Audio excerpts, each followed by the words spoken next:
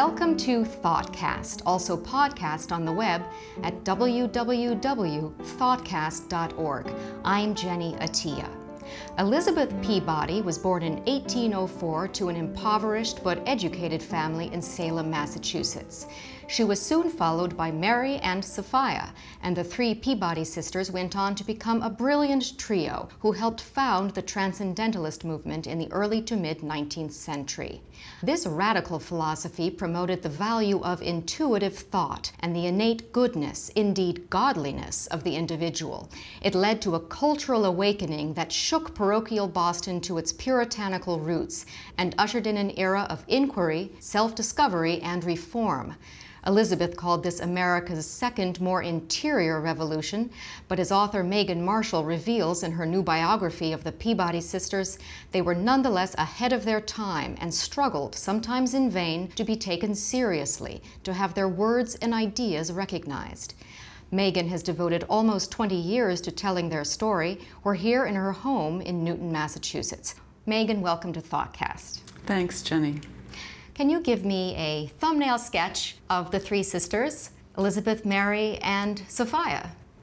Well, let's see. Elizabeth was the oldest and rather a domineering sort. She was also quite a precocious intellect, reading, for example, on her own the whole course that a Harvard Divinity School student might have been required to read by maybe the age of 13. She also sought out brilliant minds.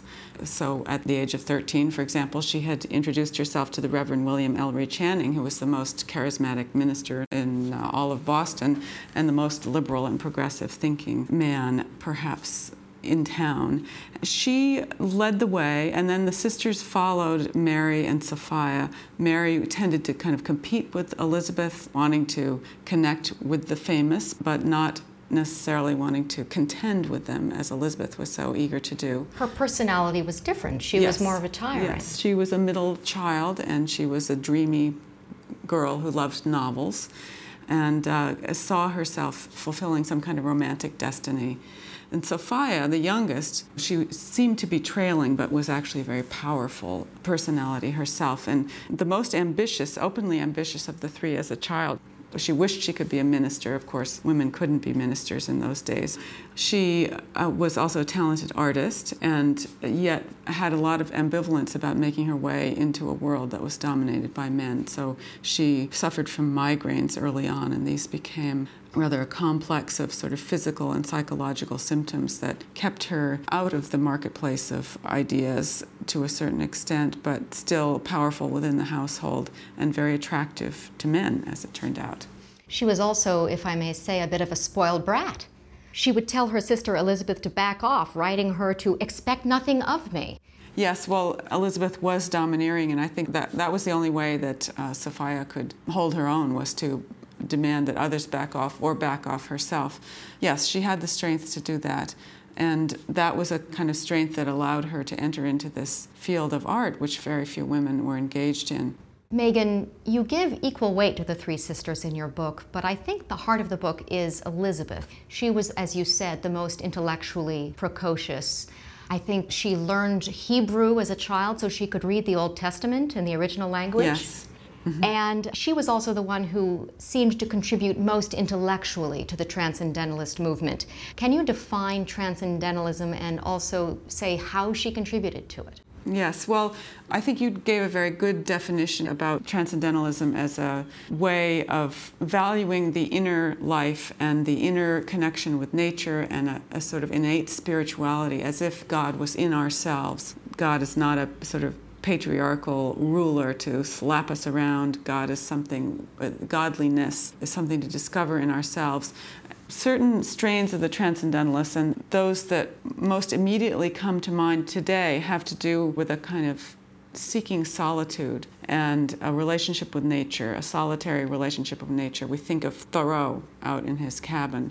But Elizabeth had a very different take on this, which was just as powerful and original, really, for the time. And this was what she tried to push through Transcendentalism, a sense that innate in all of us is a capacity to care for others. She talked about the socialism of true religion, that we need to take responsibility for others in the world. So if you really think about what the Transcendentalist era involved as far as reform, there were, of course, wonderful writers and experiments in solitary living, but there were also experiments in communal living.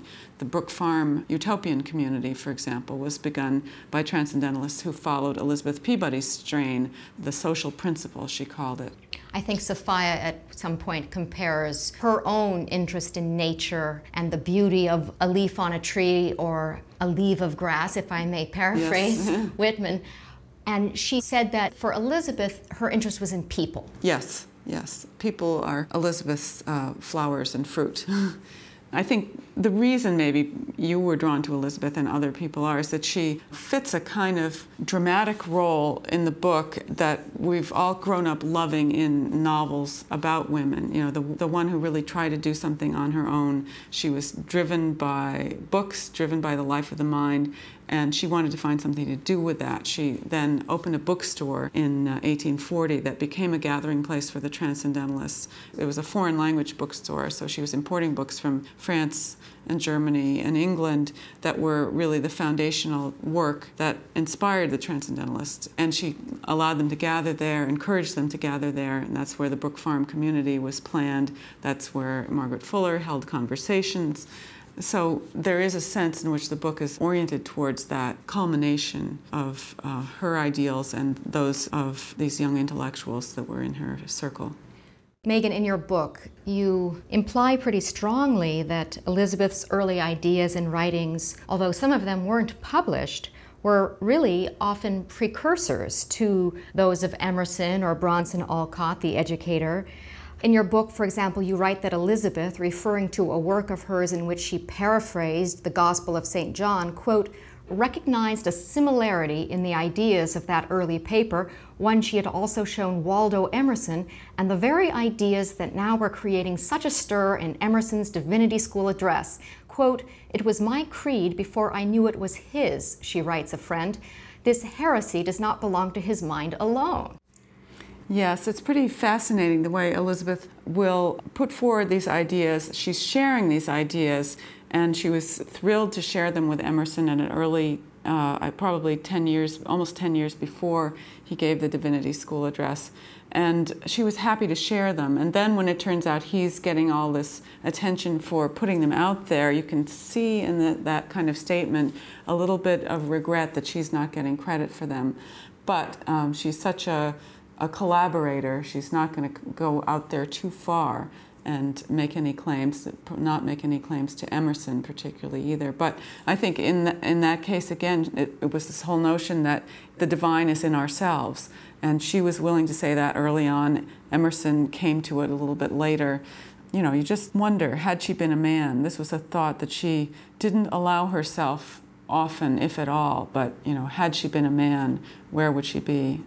Is it not possible that part of Elizabeth's problem was that she didn't write very well? You have mentioned in the book that her writing is labored, overly referential, and at times impenetrably abstract, and at some point Horace Mann, the educator, tells her to, quote, eliminate anything of the absolute and the infinite, and to keep to the Saxon language mainly, and to Saxon sense wholly. Yes, well, as we've discussed, she was a big reader, and she absorbed so much. Sometimes you think she was reading German philosophy, and she writes English almost as if she were Germanic, you know. But it's also true that her most original thoughts, the passages in which she described, for example, the social principle in those early essays, were very direct and very readable, I found. It's just that she often wanted to cushion her arguments. She didn't feel she could really put herself out there as a thinker in the way that Emerson did. Now, of course, Emerson's probably a more lucid writer, but he comes in for a lot of grief as well. Yeah, he wasn't for his abstractions. So I think maybe Thoreau does a little better on the readability front. Megan Marshall is the author of the new biography titled The Peabody Sisters, 3 Women Who Ignited American Romanticism. And this is Thoughtcast, also podcast on the web at www.thoughtcast.org. I'm Jenny Attia. Now, Sophia is a literary transcendentalist, so her style was a bit more palatable. Yes, although she also, she was very reluctant to publish. So what we have of her writing, aside from many, many letters, are journals that she kept. They're just wonderful passages about, you know, the transcendent moonlight and seeing the universe in a blade of grass. These are things that she was moved to say, partly through her reading of the European romantics, but also because of her own direct response to nature. And Mary, her contribution was as a reformer. Yes, Mary, in some ways, was radicalized by the experience of traveling to Cuba as the governess on a coffee plantation. She accepted the job so that Sophia could spend some time in a warm climate and attempt to recuperate her health. So Mary took the job as governess to pay their expenses to get there and their living expenses while they were there. Sophia was taking horseback rides in the morning and resting on her couch, and Mary was teaching the two young sons of the French doctor whose coffee plantation they lived on. But she was also very much quickly identified with the slaves on the plantation and really could not bear witnessing what was going on there. She would, in her time off, work with the slaves who kept a garden, kept the vegetable garden for the plantation. She did anything that she could to involve herself in their plight. Later in her life, Mary wrote an anti-slavery novel, which only was published posthumously. She's also the one that you identify with most, you've said. She was a middle child, like you. Yes, that's right. And I think this rather dreamy, creative side of her was something that evolved from the middle position. She needed a imaginary life to retreat into, and that was certainly something that I did as a child. I was a big reader, and I keep wishing, you know, why didn't she write this novel then? It would have been years before Uncle Tom's Cabin that Mary would have written her novel, Juanita, that was exposed to the evils of slavery. But Mary was very self-sacrificing. Yes. Mary was also a teacher alongside Elizabeth and at times on her own. And she went on to marry Horace Mann, the educator who later founded Antioch College. To what degree was Mary overshadowed by her husband? Apparently she really lived for him in a way long before even they got married. That's right. You have to take yourself back to another time, you know, where women had only a certain limited number of options to exert what might have been ambition or their own dreams of being effective. And one way, you know, we have to be honest about this, one way was to marry a man and support a man who could do those things. In a way, she was in the shadow, but he also enabled her to have a voice through him. She married the man she loved, and Sophia did too. She ended up marrying Nathaniel Hawthorne, the writer, and her fantasy had always been to have this, as you write, I believe, this marriage of creative partners, two artists working side by side. But the shocking thing in your book on the very last page is that just before Sophia gave birth to her first child, she stopped painting altogether and never did it again. That's right. It certainly is sad, I think, but you know, we can understand that again today. How was she to go forward as an artist with a child and then more than one child? I mean, the few women painters that she knew of didn't marry, didn't have children, and it's still a problem today. So I think about that. That was 1840. But it is sad about Sophia. It's sad that she could not really fulfill this dream of being, an artist with her husband, the writer. But that fantasy didn't involve children either. I don't think she knew, how many of us do know what it's going to take until it comes upon us. A slightly dated biographer, Louise Tharpe, who wrote her book on the Peabody sisters in 1950, puts a pretty pleasant gloss on this. She writes that the reason Sophia never painted again was because, quote, Sophia was too happy. She had too complete a sense of fulfillment in motherhood. She would always be an artist in the way she used her eyes, and the beauty of her children would give her constant delight. Mentally, she painted Yuna's red gold hair, and in imagination, she modeled the baby's hand 12 times a day. But the Sophia who once prayed to be possessed by the power to create now held in her arms all of creation in the form of her child. She did not even think to ask Louisa Hawthorne if the Manning parlor had a north light.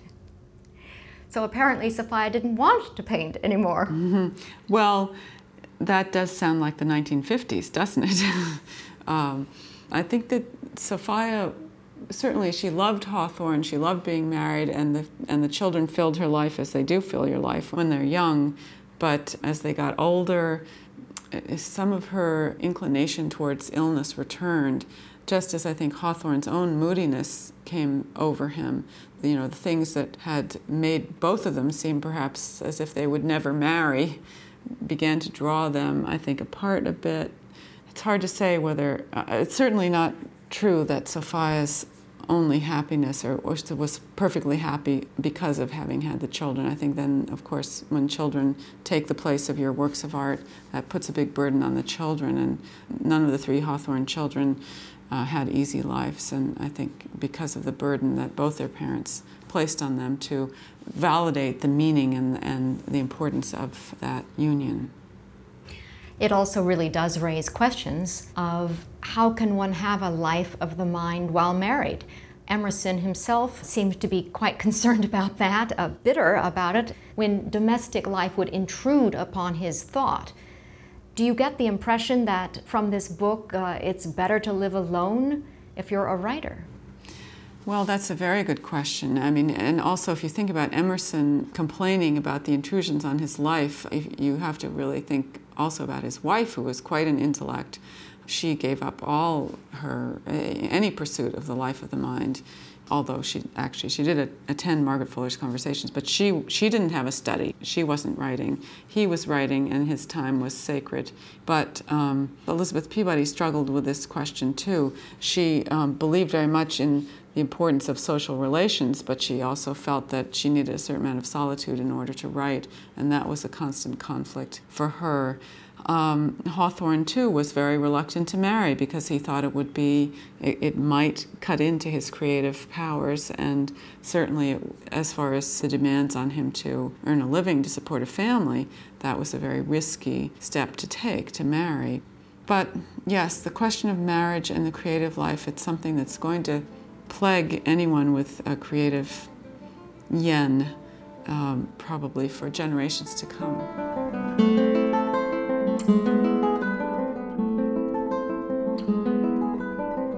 You're listening to Thoughtcast, also podcast on the web at www.thoughtcast.org.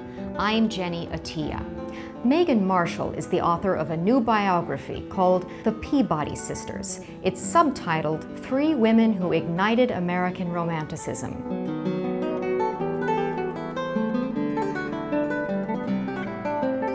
Megan, much of your book is devoted to transcendentalism and how the Peabody sisters contributed to it.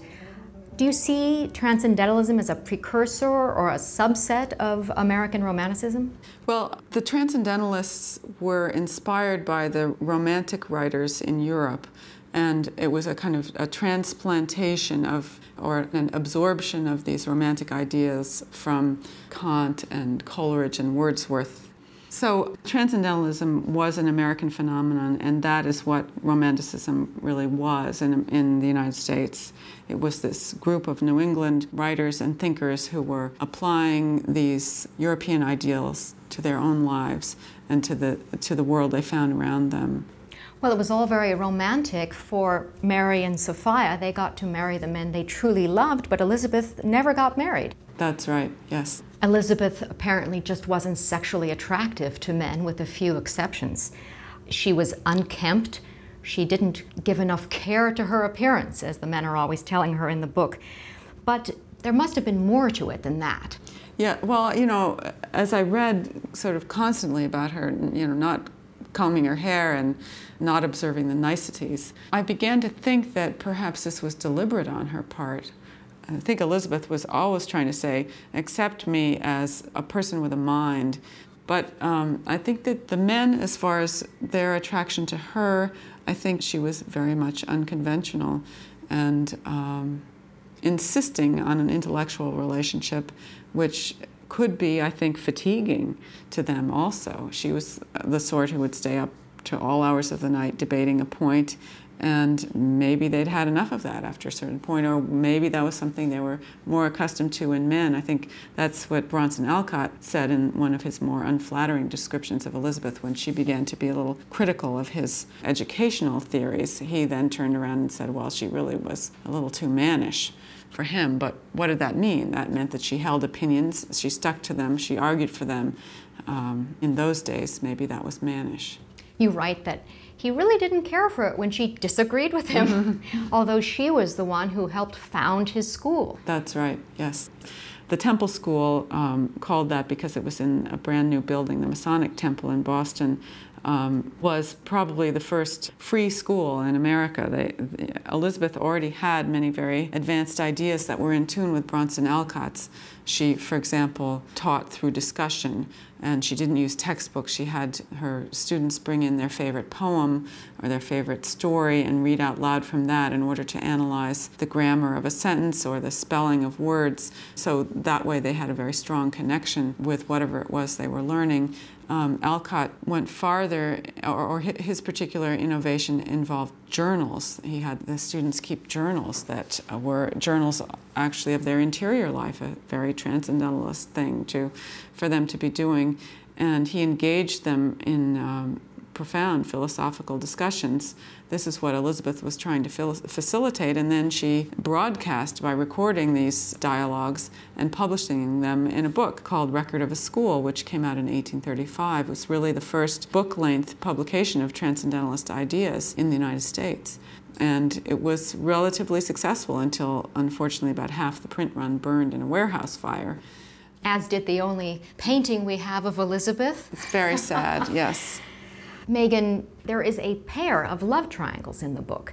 It was Elizabeth who first got to know Nathaniel Hawthorne and Horace Mann, and then after this great intense intellectual relationship, they both dump her and marry her sisters.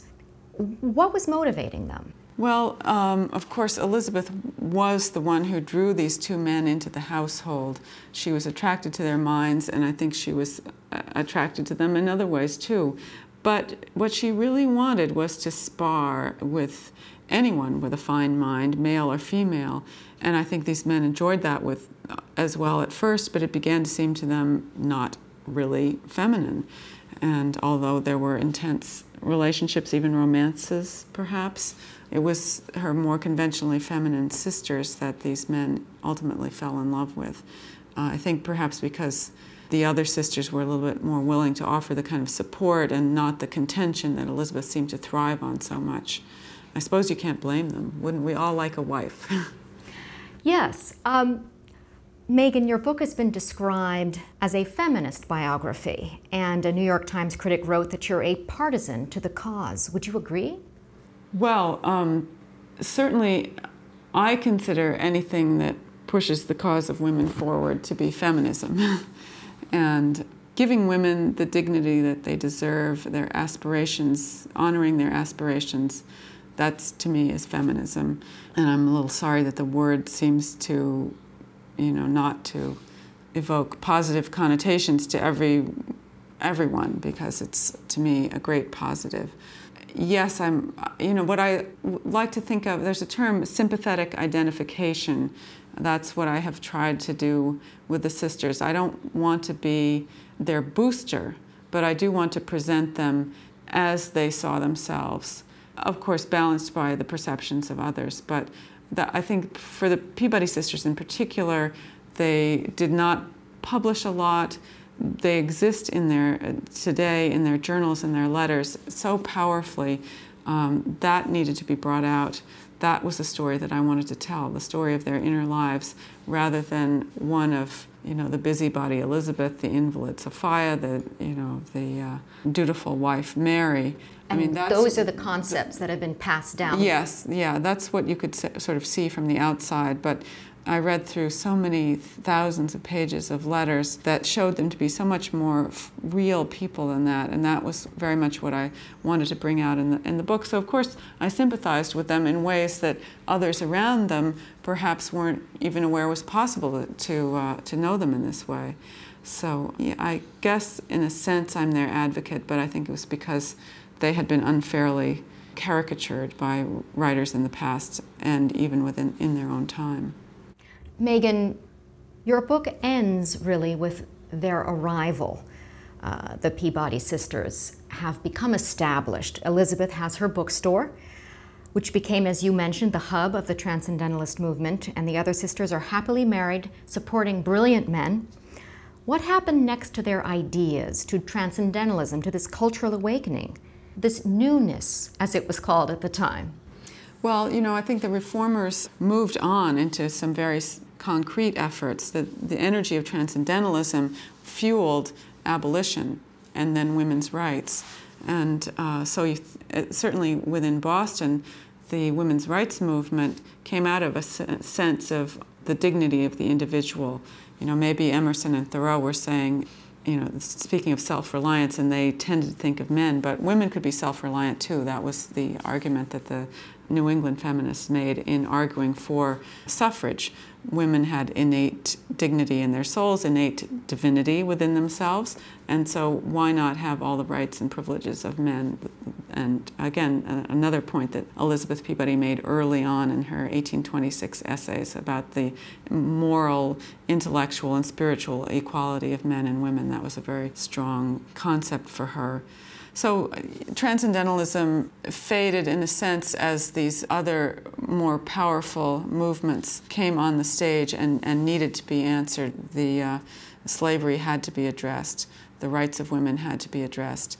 And yet the ideas were still there behind it, fueling a newness through action. I was thinking a little more also what you said about the sisters and the caricatures. If you think about it, 3 strong women from the same family must have been very threatening. And how could you diffuse that power? It was to caricature, to minimize, dismiss, and make humorous these Peabodys. And again, that was my goal, was to show the kind of power that they did have. That was, in fact, a big struggle in Elizabeth, a repeated theme. How could she use power? Human power was very an important issue to her, because I think she felt in herself a great energy and ambition, yet what were women able to do? And imagine 3 of them living together in the same place. It must have been tight. Yes, hard for them, threatening to those outside, and so easily dismissed. And you have now given them their due in your book. Thanks. Well, Megan, thank you very much. Megan Marshall is the author of the new biography titled The Peabody Sisters, 3 women who ignited American romanticism. And this is ThoughtCast. The researcher for the program is David Bishop, and I'm Jenny Attia. Thanks for listening.